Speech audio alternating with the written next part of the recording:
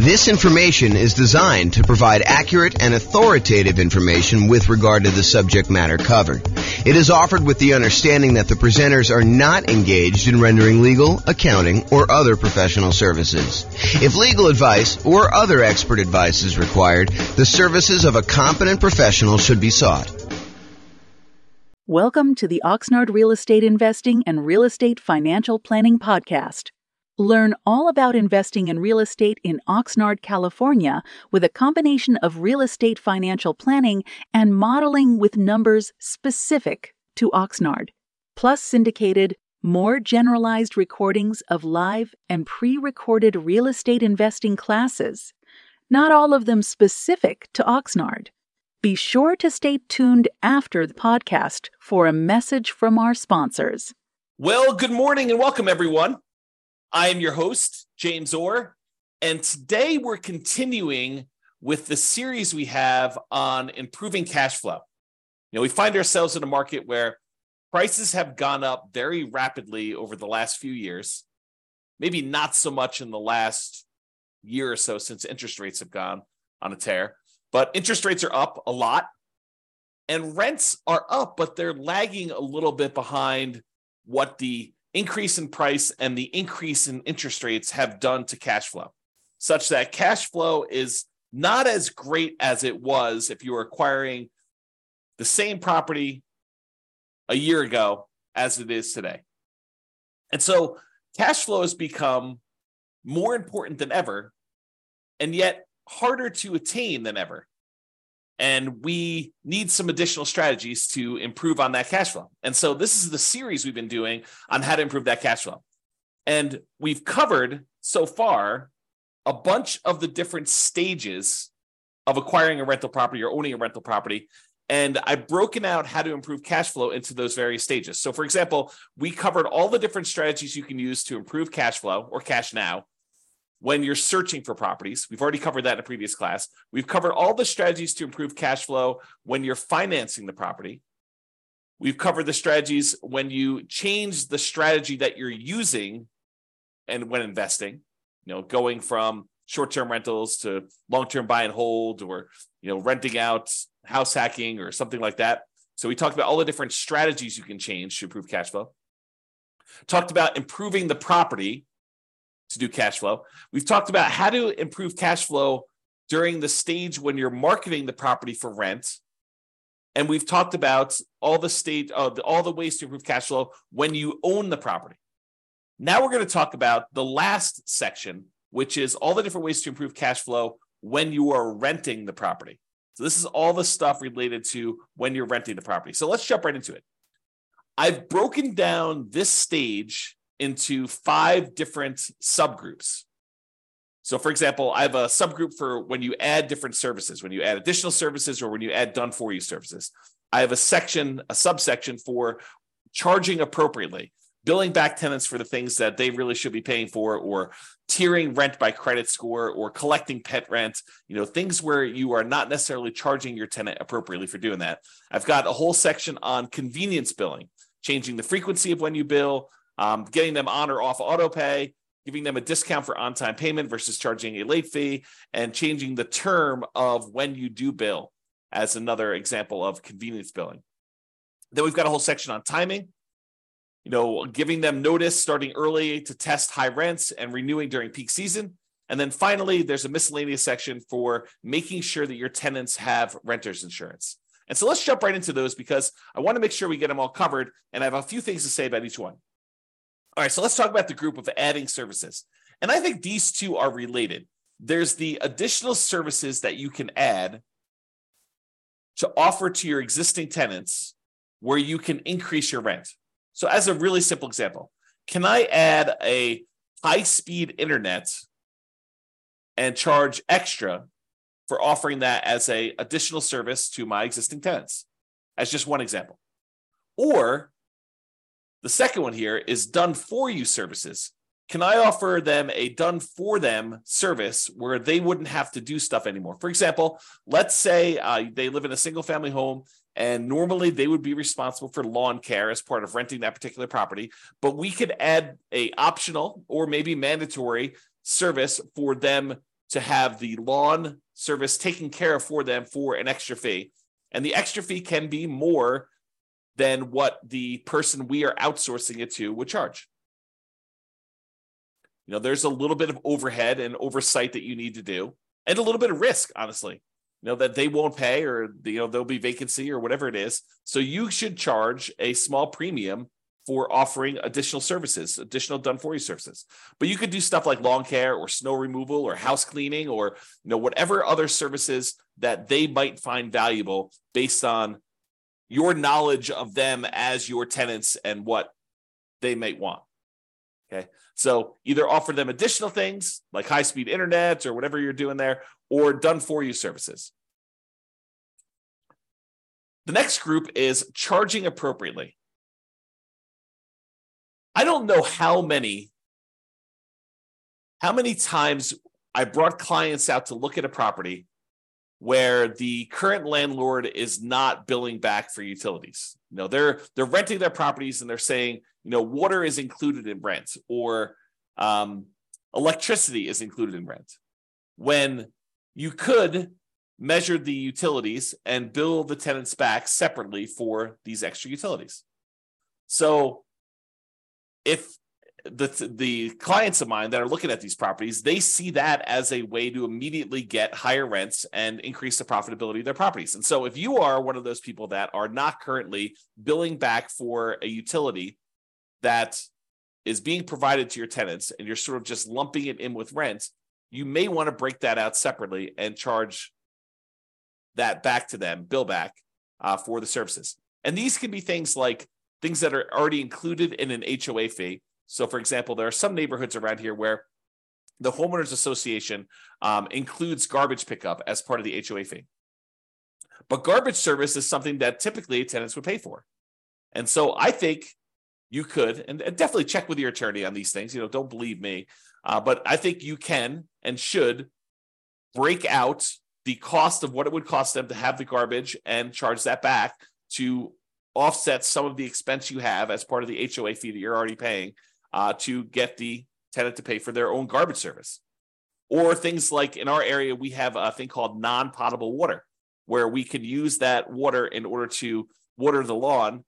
However, it's not drinkable water. It's only used for watering the grass and sprinkler systems and stuff like that.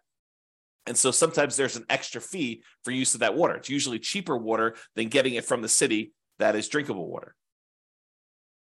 But your tenant is responsible for watering the lawn, and they should be paying for that service. So you should bill it back.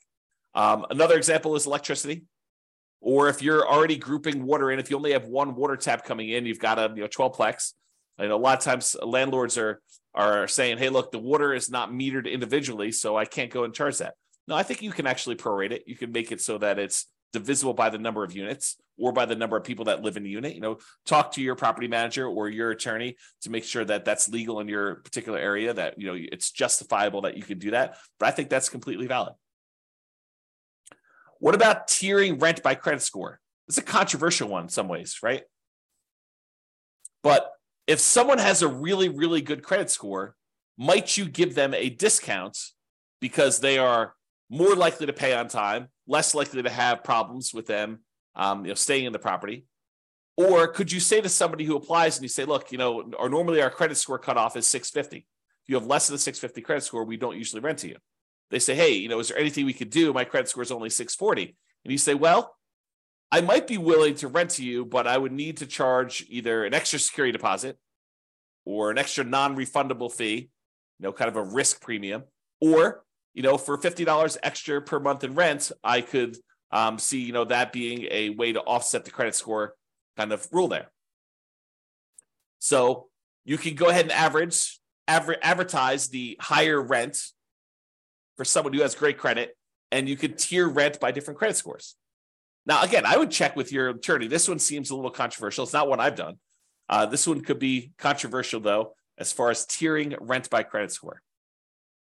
What about pet rent?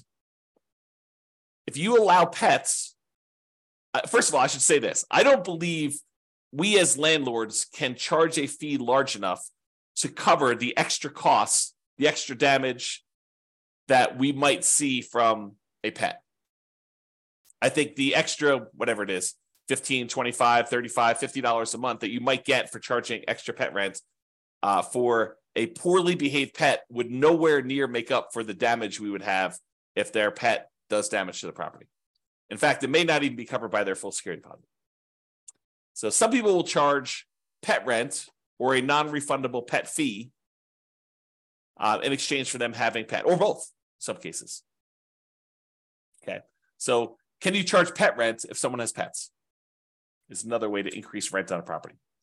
Let's talk about some convenience billing options. For example, some tenants get paid weekly or biweekly or monthly. And most landlords offer billing on a monthly basis. However, some tenants would prefer to be charged weekly for their rent. They'd prefer not to have, a really big amount coming out in the first of the month. They'd prefer to have, a certain amount coming out every Monday. And if you just think about it this way, let's say rent is $2,000 a month. And so $2,000 a month, normally if you charge monthly, you'd be collecting $2,000 times 12 or $24,000 a year in rent. But what if you offered the tenant an option? It's their option whether they want to do monthly or if they want to do this new strategy. And you offered to do $500 every week on Monday instead of $2,000 a month. Well, $500 a week, there are 52 weeks in the year. And if I have my calculator out here, let's pull up my calculator. So $500 times 52 weeks is $26,000. So instead of charging them $2,000 a month, you charge them $500 a week. They get the convenience of paying weekly if that's how they prefer to pay. And you actually end up increasing your rent by about $2,000 for the year, or we divide it by 12, about $166 more per month on average. If instead of doing that, you could do it also biweekly. You could say every 2 weeks, which is when they might get paid, 2 weeks on the Monday following the Friday payday, give them a chance to have the money hit the account and clear and everything else. And then on Monday, you auto pay for $1,000 instead of the $2,000 a month. Okay, so that's an option. What about auto pay? Auto pay could be considered a convenience. And so you could charge a small fee for auto pay. Or if you have problems collecting rent, maybe you say, hey, look, there's a convenience fee or a inconvenience fee of me having to manually accept your checks and process them. And sometimes they bounce or whatever it is. And so you could charge a fee for people not being on auto pay. Right. So you could go either way with that, depending on what is going on in your marketplace and with your particular properties as a way to increase income from the properties.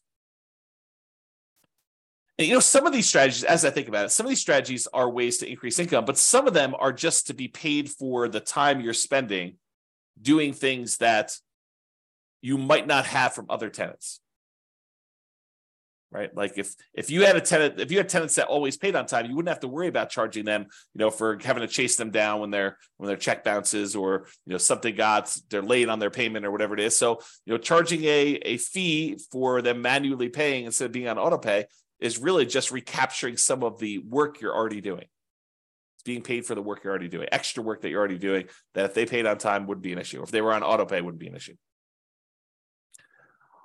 Instead of having a late fee in your lease, some landlords prefer to offer a discount for on-time payment.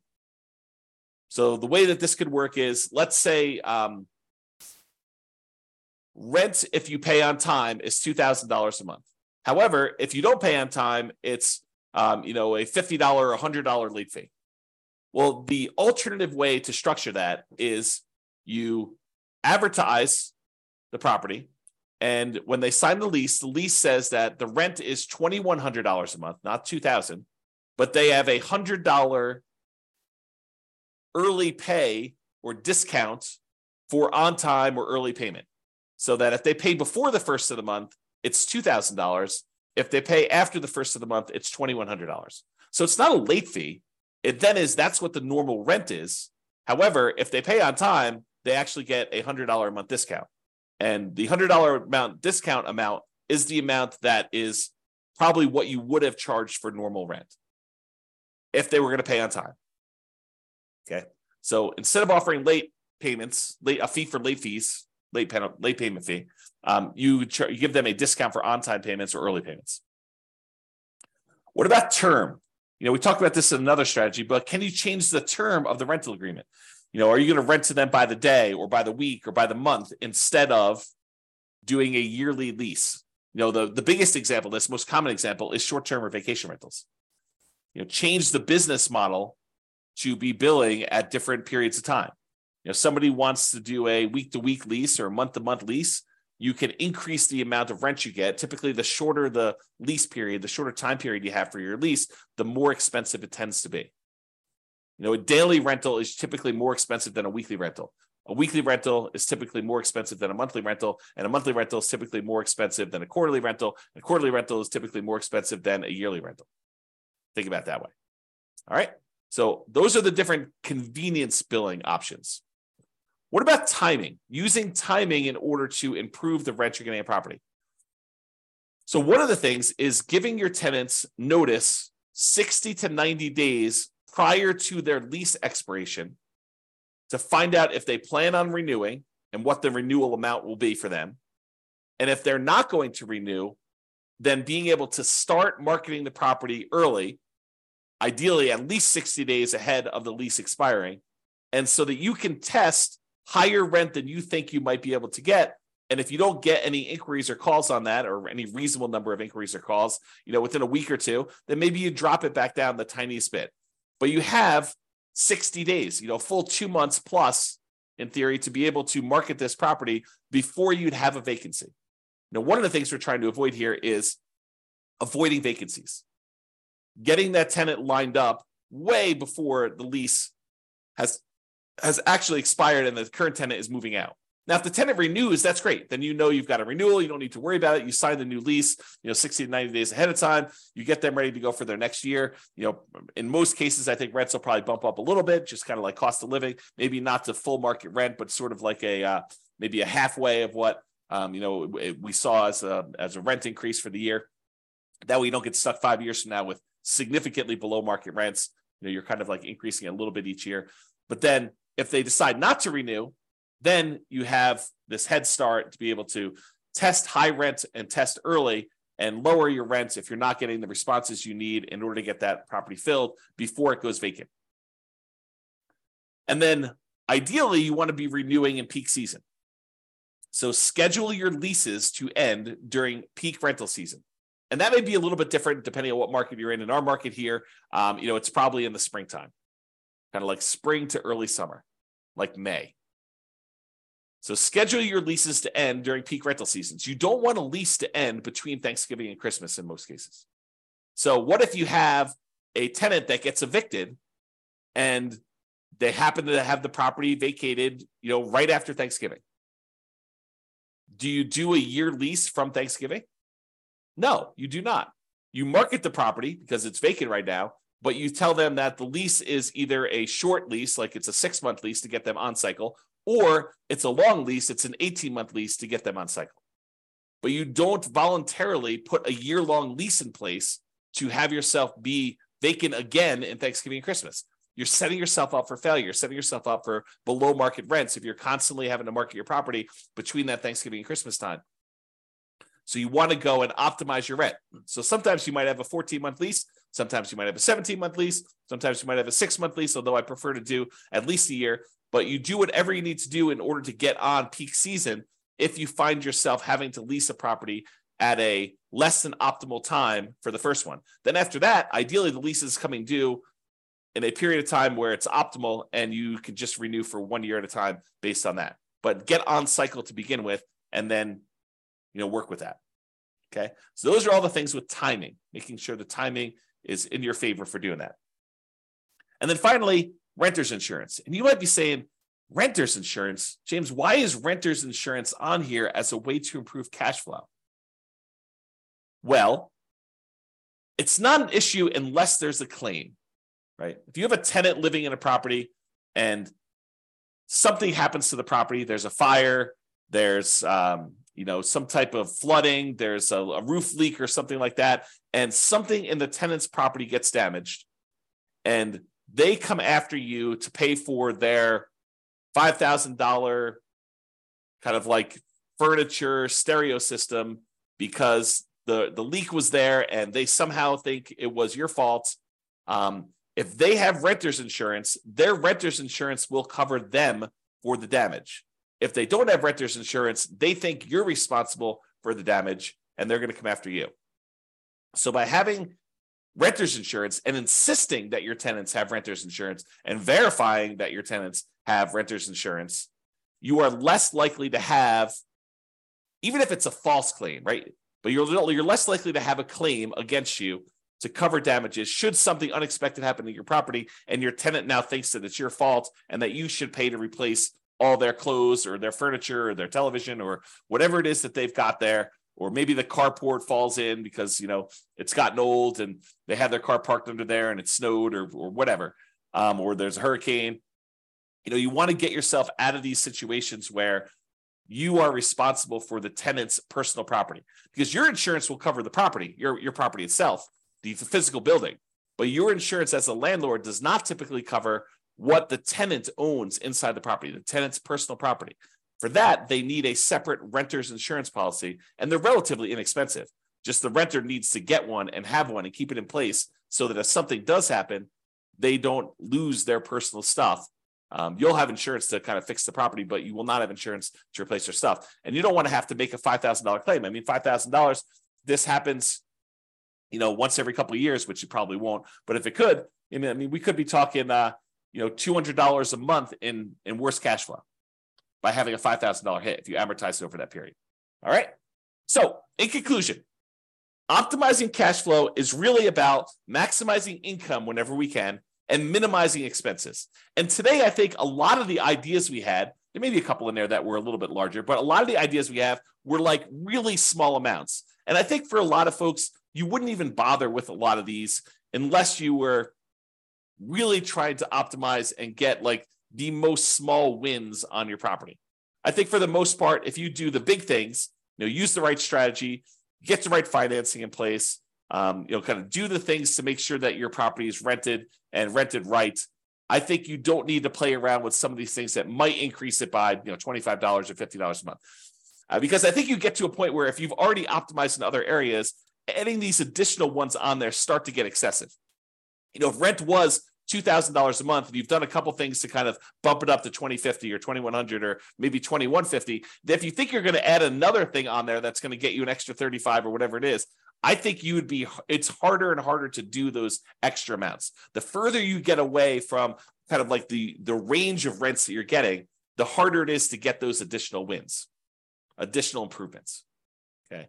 So there are things you can do on properties you already own that will improve your cash flow. That's sort of what we talked about today. It is better, in my opinion, to take a more holistic approach, look at all of the different stages, look at all of the different ways that we can optimize, and pick the ones that make sense for you and your particular situation and your particular properties. All right, that's all I got. I hope you've enjoyed this particular class. Have a great day. Bye-bye for now. With home prices up, mortgage interest rates up, and rents up, but not quite enough to counteract the higher prices and interest rates, cash flow on rental properties in Oxnard is harder than ever. Book a call with the Real Estate Financial Planner to apply our proprietary 88 strategies to improve cash flow on your rentals. See the show notes for a link to schedule your call and improve your cash flow today. If you're a real estate agent, lender, or professional in Oxnard that wants to help our real estate investor listeners, consider reaching out to learn about collaboration opportunities with this podcast.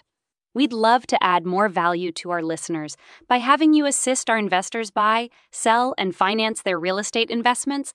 See the show notes to schedule a call to discuss collaboration opportunities.